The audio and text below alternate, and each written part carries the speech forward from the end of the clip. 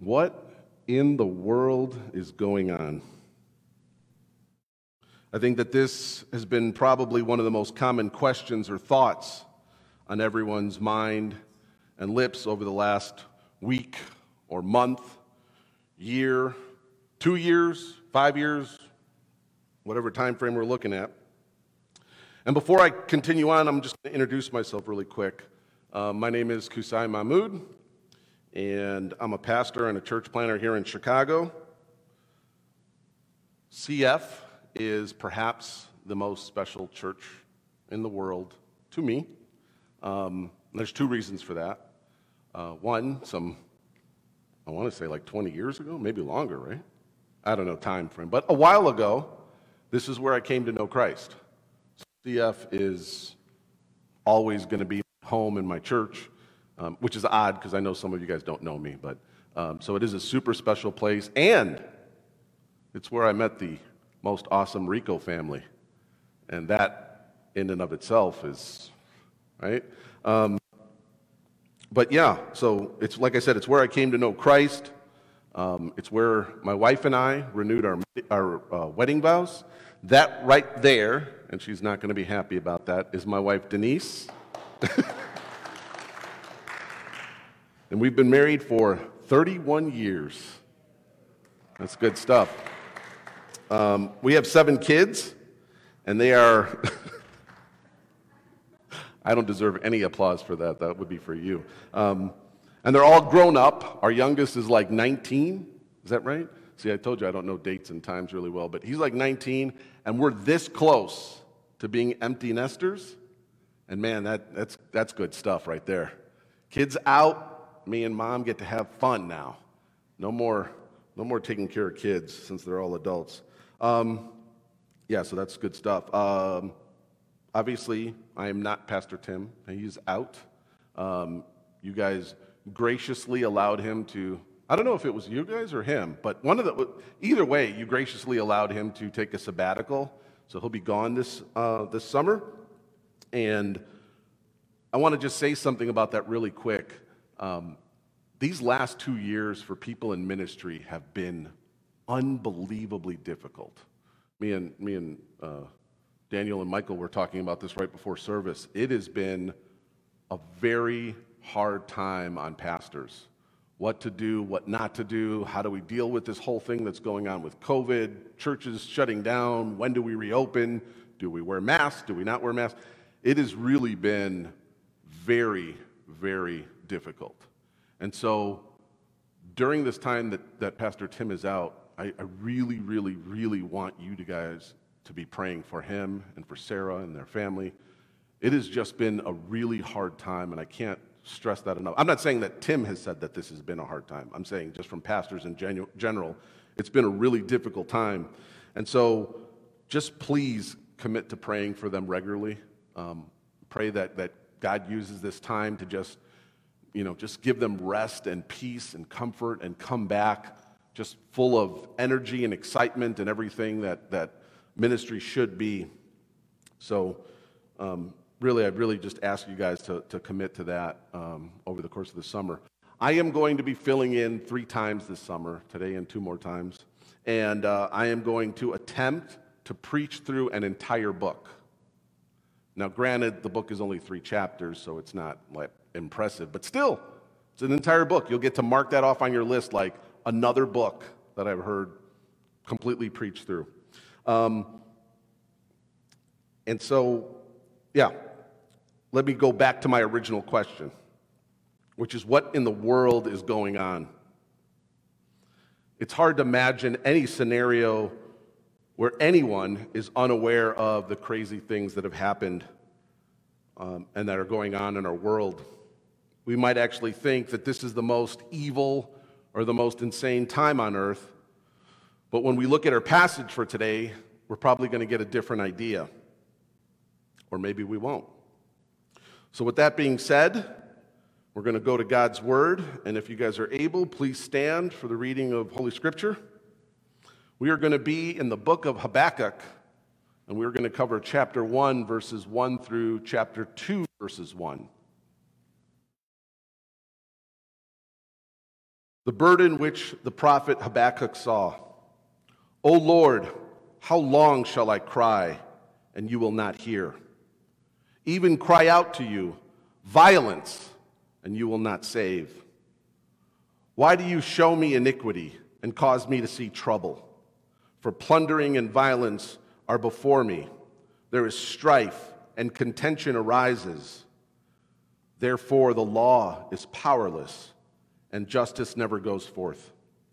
For the wicked surround the righteous, therefore perverse judgment proceeds. Look among the nations and watch. Be utterly astounded, for I will work a work in your days, which you would not believe though it were told you. For indeed I am raising up the Chaldeans, a bitter and hasty nation which marches through the breadth of the earth to possess dwelling places that are not theirs. They are terrible and dreadful. Their judgment and their dignity proceed from themselves. Their horses are also swifter than leopards and more fierce than evening wolves. Their chargers charge ahead. Their cavalry comes from afar. They fly as the eagle that hastens to eat. They all come for violence. Their faces are set like the east wind. They gather captives like sand. They scoff at kings, and priests and princes are scorned by them. They deride every stronghold, for they heap up earthen mountains and seize it. Then his mind changes and he transgresses. He commits offense, ascribing this power to his God. Are you not from everlasting, O Lord my God, my Holy One? We shall not die. O Lord, you have appointed them for judgment. O Rock, you have marked them for correction. You are of purer eyes than to behold evil, and cannot look on wickedness. Why do you look on those who deal treacherously, and hold your tongue when the wicked devours a person more righteous than he? Why do you make men like fish of the sea, like creeping things that have no ruler over them? They take up all of them with a hook. They catch them in their net and gather them in their dragnet. Therefore they rejoice and are glad. Therefore they sacrifice to their net and burn incense to their dragnet, because by them their share is sumptuous and their food plentiful. Shall they therefore empty their net and continue to slay nations without pity? I will stand my watch and set myself on the rampart and watch to see what he will say to me and what I will answer when I am corrected. May the Lord bless the reading of his word. You guys may be seated.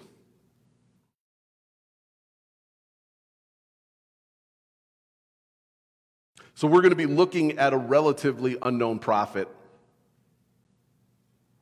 His name is Habakkuk. And this prophet is telling us about some difficult times. It seems that everything around him is at a breaking point. Not only was there a significant uptick in violence, but the Chaldeans, or the Babylonians, are the newest challenger to controlling the power in the Near East. But something that we must always remember is that one man plus God is always the majority. Regardless of the situation, even this situation that Habakkuk faces, this is why he cries out to God in this situation. 2 times he complains quite bitterly to God, and he's answered twice. This interaction with God forms what we call a lament. And a lament is basically a complaint that's poured out to God. We see this frequently in the Psalms, especially several of David's Psalms, where David was crying out to God, please do something about what's going on. And this lament features the quite often asked question, how long, O Lord? And there's a confirmation of it being a lament when we see the other question that's being asked of God, which is why? The prophet Jeremiah, he also asked why. He groaned Why does the way of the wicked prosper?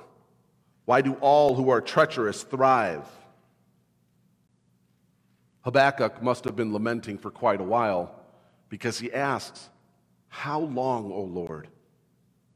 He's been doing this for some time.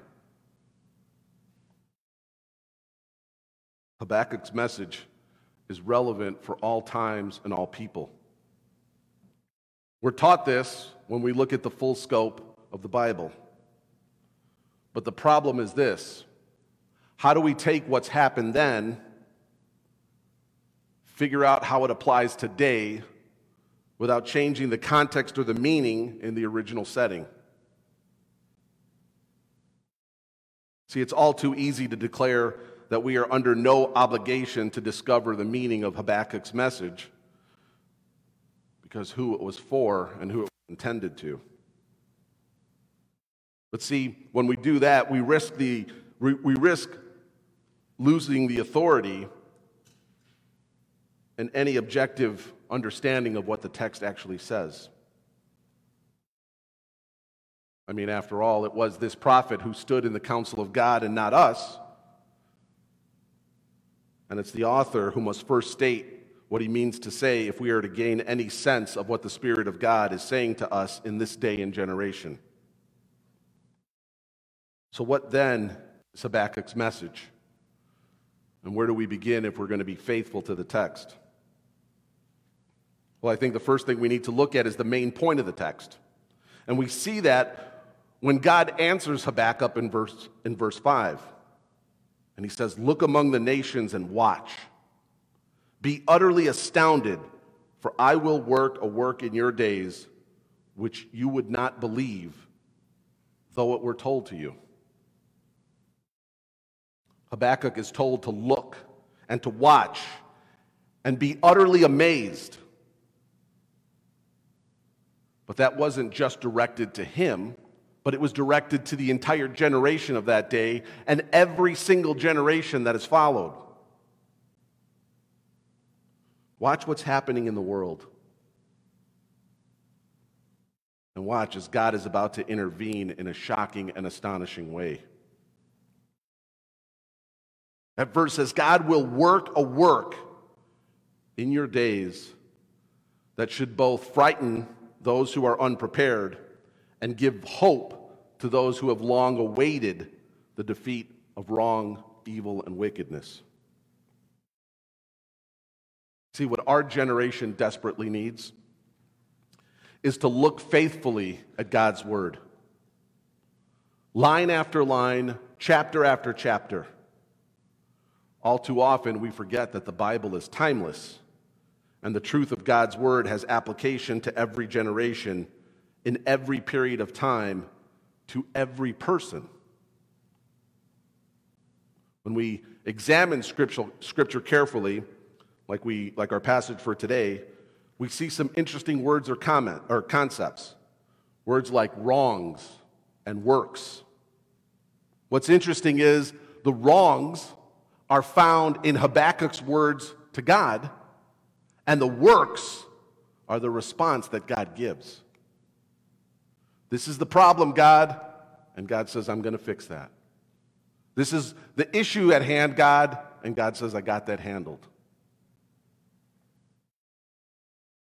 The other thing that we get in this first chapter of Habakkuk is a sense of waiting. And none of us like to wait. And the concept of patience. Oof. Don't pray for patience, by the way. You really want that? We're so designed to have some type of response immediately, right? I want it now. I mean, we see this in our cell phones in our regular daily use. Even now, how many times do you get on your phone and you're like, this is taking forever? I'm looking something up on the internet. I've got 5G, and it took 1.5 seconds, but I needed it a half second earlier. So pray for patience, and you might have to wait for 5 seconds. Just imagine that. So this sense of waiting is partly what chapter 1 is about. but it doesn't urge us to wait for something that they know nothing about. You see, God would work soon in an amazing and shocking way, a work that all would see. So let us look at the wrongs that urged Habakkuk to complain, and let's look at the works that were part of God's response. So just a little history on Habakkuk, just so we can kind of put it in reference of where it is. Habakkuk lived under the final days of Judah. You guys remember King Josiah? Well, literally, King Josiah was the one who found the law hidden in garbage and trash someplace in the kingdom, brought it out, read it to the people, and tremendous revival happened. The people wanted to follow God now. The people realized that they had neglected their purpose.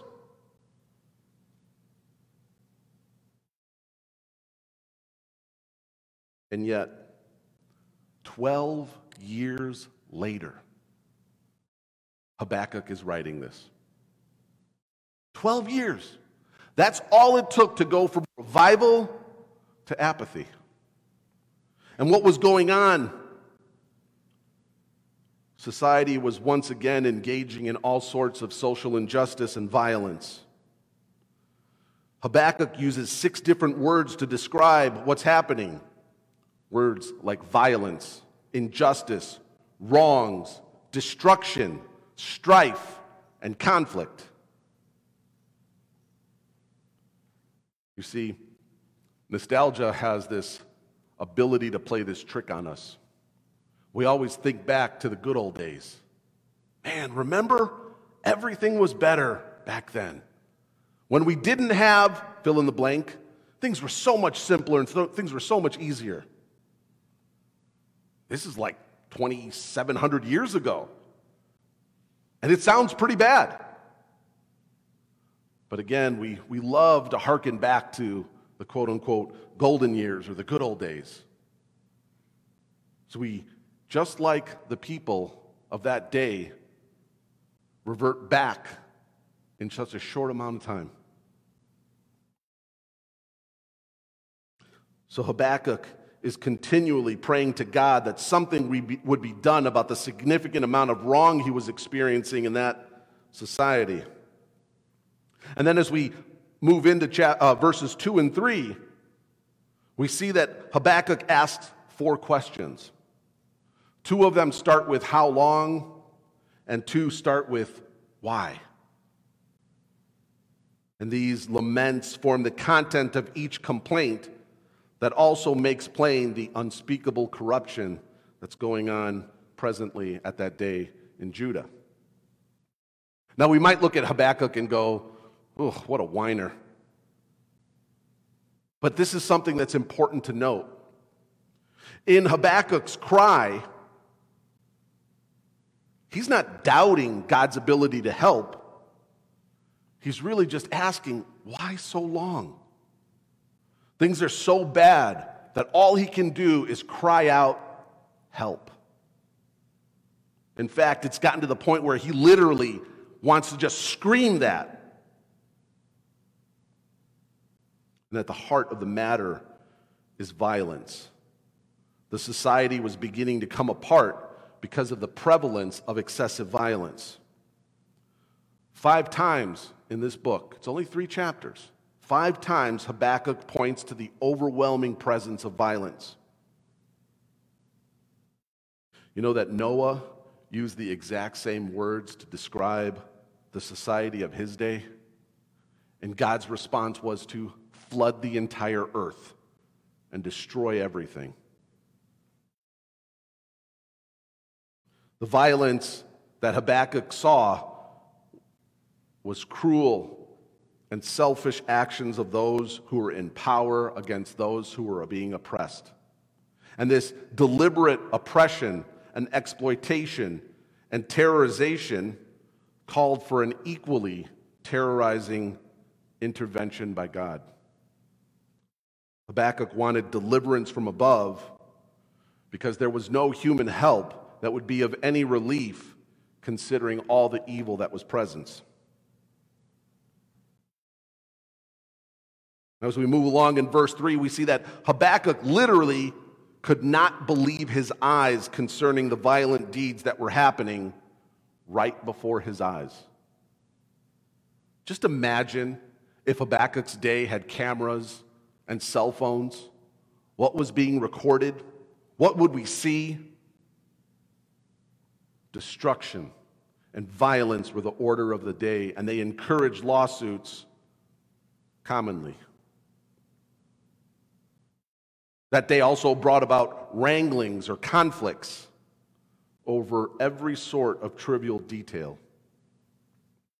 People devour each other, denounce one another to the authorities. Everyone blames the other, and in this way seeks to avert responsibility from himself. This description of moral corruption views the problem that we have that's horizontal. What I mean by that is this way. And this breaks down when our vertical relationship suffers. See, Habakkuk sees the vertical problem as the primary cause to the horizontal one. And if at this point you don't see the similarities between Habakkuk's days and ours, let me just give you a couple quick things that I just looked up just to see. According to the United States government website, I don't know how trusted that is, but I figured that they keep records somehow. There were 10,085,220 violent crimes last year. 10 million. And of those, 16,000 were homicides.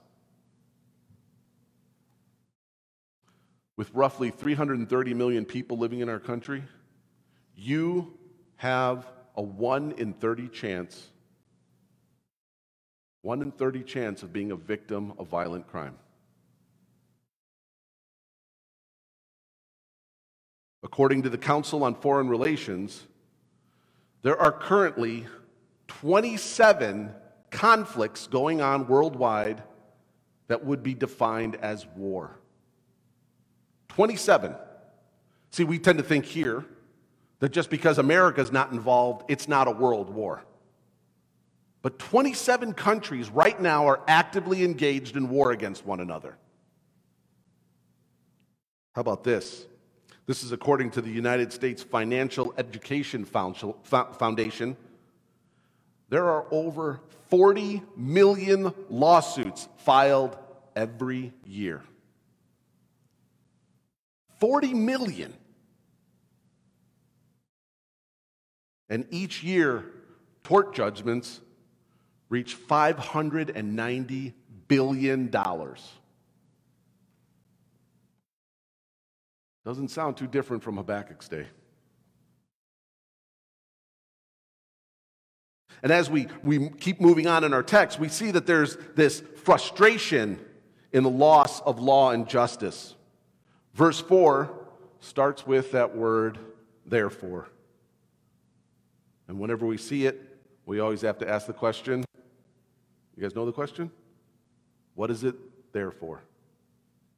Every time you see a therefore, you have to ask that question, why? Why is it started? Well, see, here's the problem. God's law had literally been paralyzed or frozen. The one thing that could have helped the situation, that could have helped the relational, the horizontal or vertical problem, no longer functioned because no one would allow it to do so. Remember that the law that God had given, and this is in Deuteronomy 10:13, says, it's for their and our good.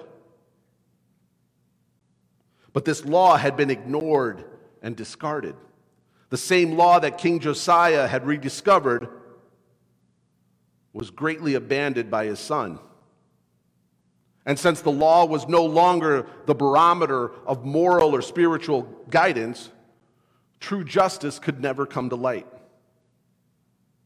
There was a time when evil would have been more hesitant to claim their victims so eagerly. But now, with all this newfound success, evil was dominating. Not only people, but literally the concept of righteousness itself. That's the result of ignoring the law of God. Judah's people literally became their own enemy as they turned their back on Josiah's revival back in 621 BC. And more importantly, they turned away from their God.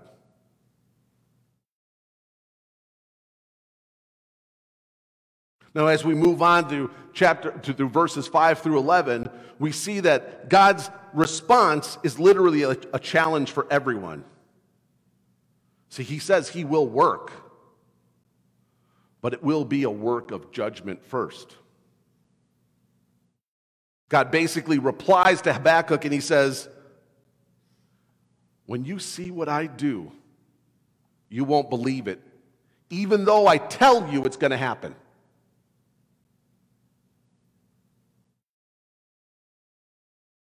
God's saying that there's a responsibility for the community. You see, you play a part in what's happening. I know most of us are kind of like, no, I don't participate in a lot of these evils. I don't participate in a lot of the wrongdoings that's happening. I'm not someone out there seeking injustice. So let me twist the question then. How are you fighting for justice? We look at the issues of our day, and I think one of the sad things is we take some sin and we make that our soapbox issue. Right?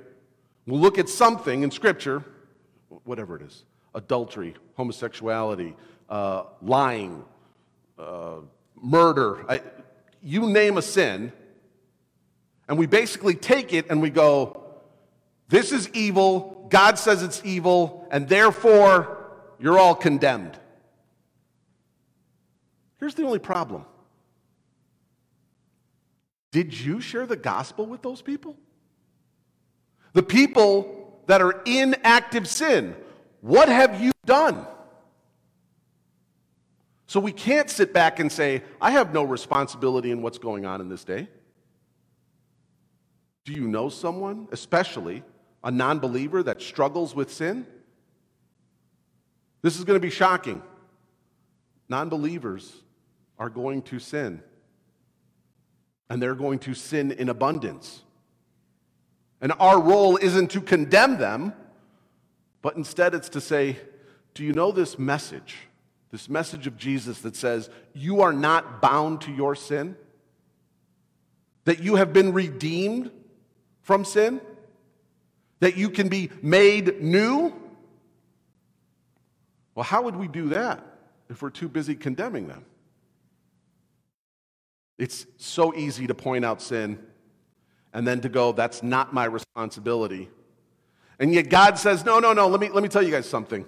There might be a handful of righteous people in Judah, but you're all under judgment. No one's going to be spared from this judgment. You're all going to be judged.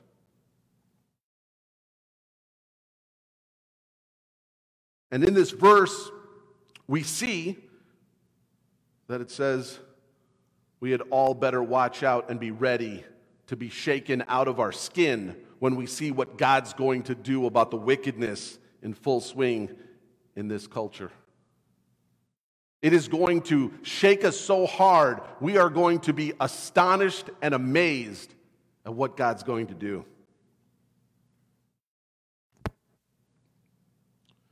And possibly what's the most startling news in this section is that God says he is raising up the Babylonians to be his instrument to deal with all the wrongs that Habakkuk has witnessed. This has been a regular pattern of how God deals with sin and rebellion.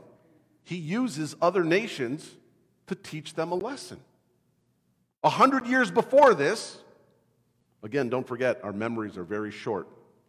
But 100 years before this, the Assyrians were used as God's rod of anger. And now Judah better get ready for another assault. In verse 6, Habakkuk describes this Babylonian power, and it's so graphic that it's discouraging.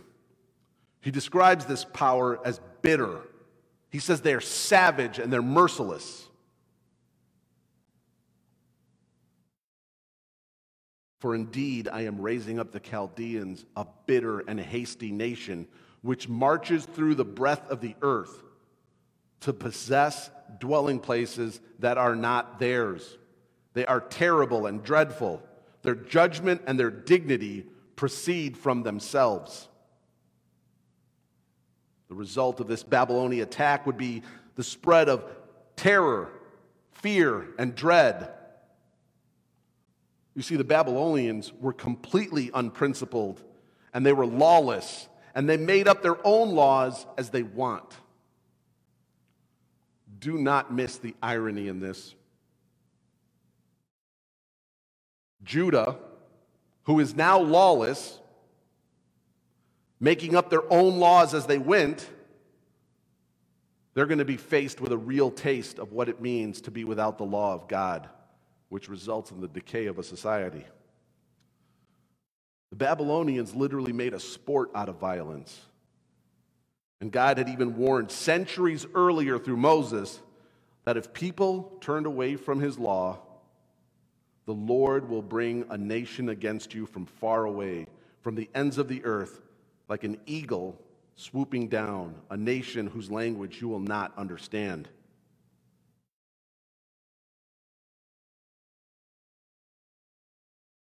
Is this warning relevant to modern times?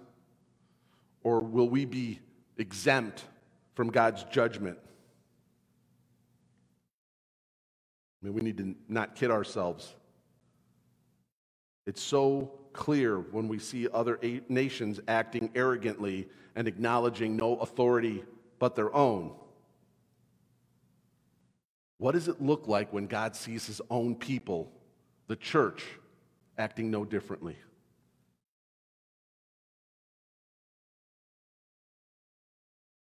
As we move on in verses 10 and 11, the Babylonians laughed and mocked at all forms of authority and power except their own. Nothing was able to withstand their attacks. Even the best defense cities fell to their military power. And this whole mess is summarized in verse 11 when he says, "Then his mind changes and he transgresses. He commits offense, ascribing this power to his God, little g."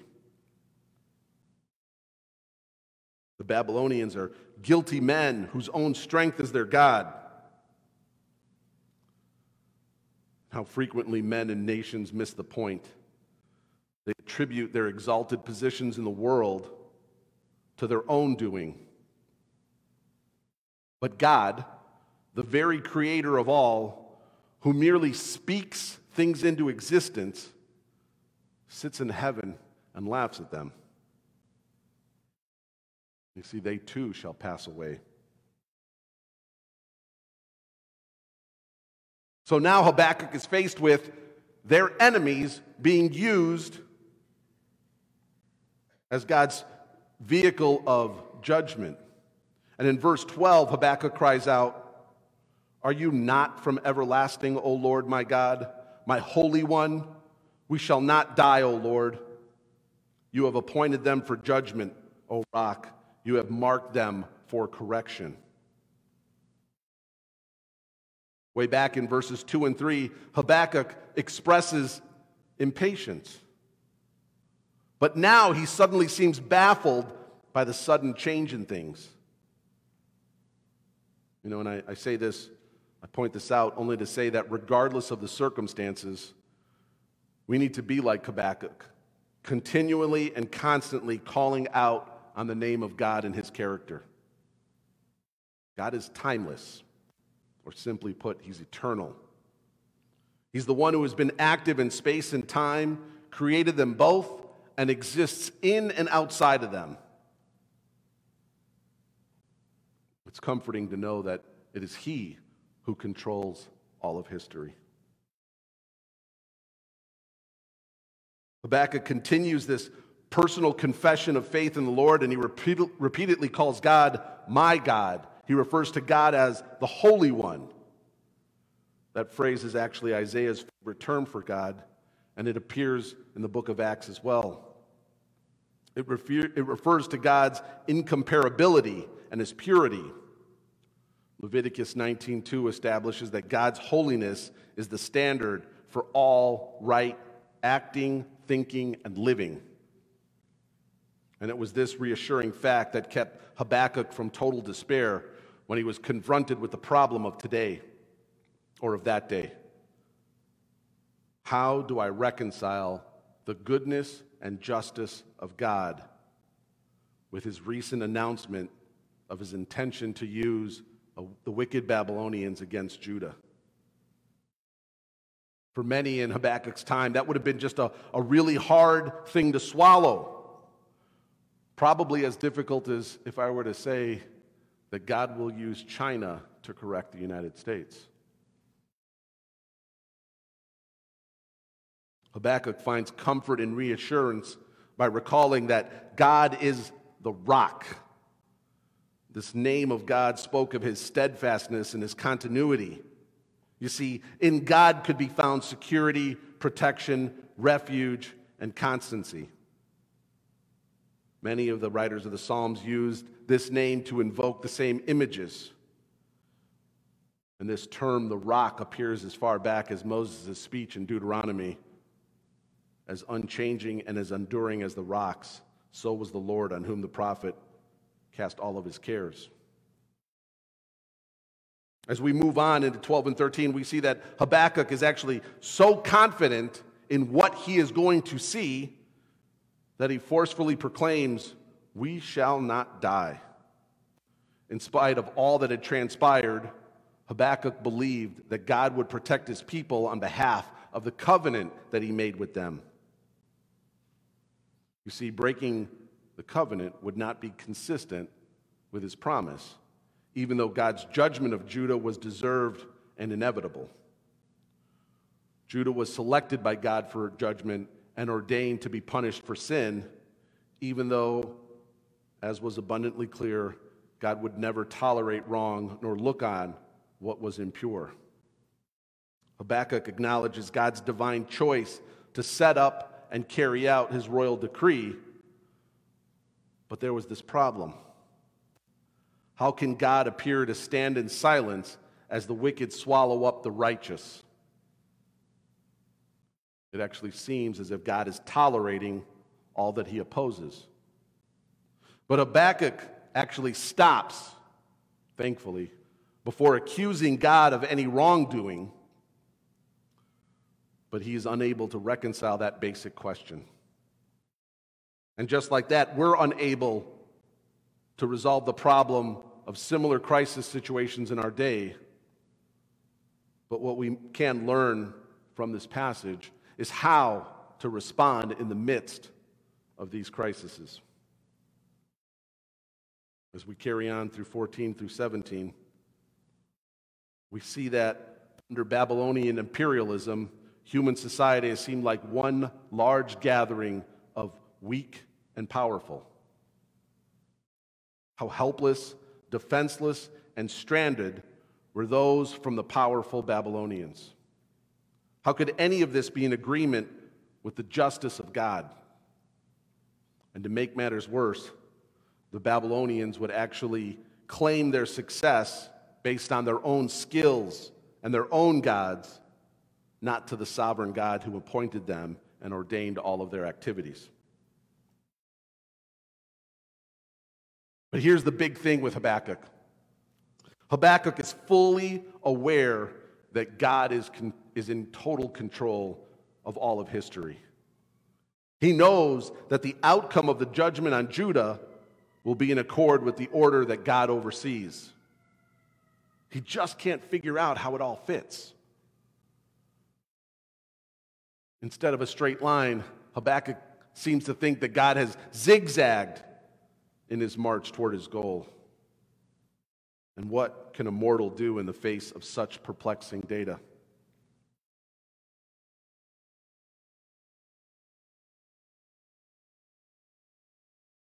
This brings me to our so what? I always say that when you listen to a sermon, one of the questions that has to be answered is so what? Like, Q, you just went on about destruction and death, but God is still in control and there's going to be justice, but judgment simultaneously. You got Habakkuk there wondering, why is this taking so long? But Habakkuk trusts God. So we've got to be sitting here going, oh, okay, but what's that mean to me? How is that going to change or transform my life?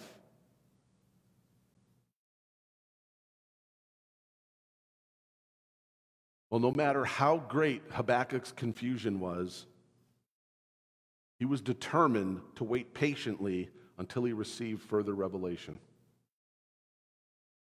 He says he's going to continue to watch alertly from his tower on the city wall for the time when God will be pleased to answer his questions.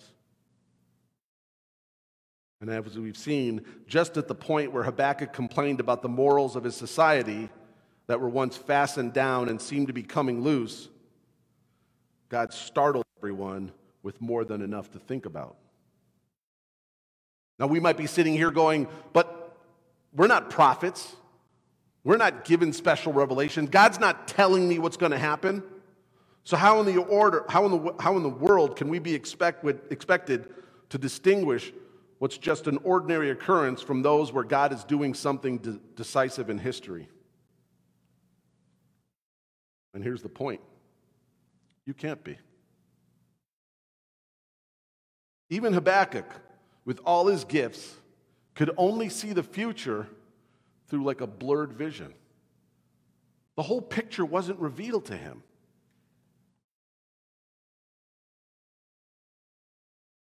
And it leads us to this. We're called to remember that righteousness is not an optional feature of a believer's life. Because in that sense, righteousness doesn't exalt a nation, but sin is a reproach to any people. We're also called upon to know the movements of men's and nations as a part of his, capital H-I-S, story. Habakkuk knew, and so should we, that God will deal fairly with justice and love. Remember, he is the Holy One. He is the rock.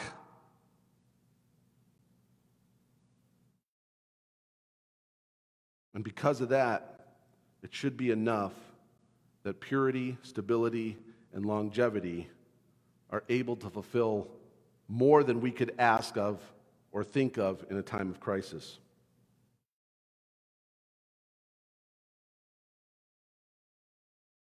So what we need to do is wait. Wait for the Lord and watch as he demonstrates that in the end, he and he alone is the Lord of history.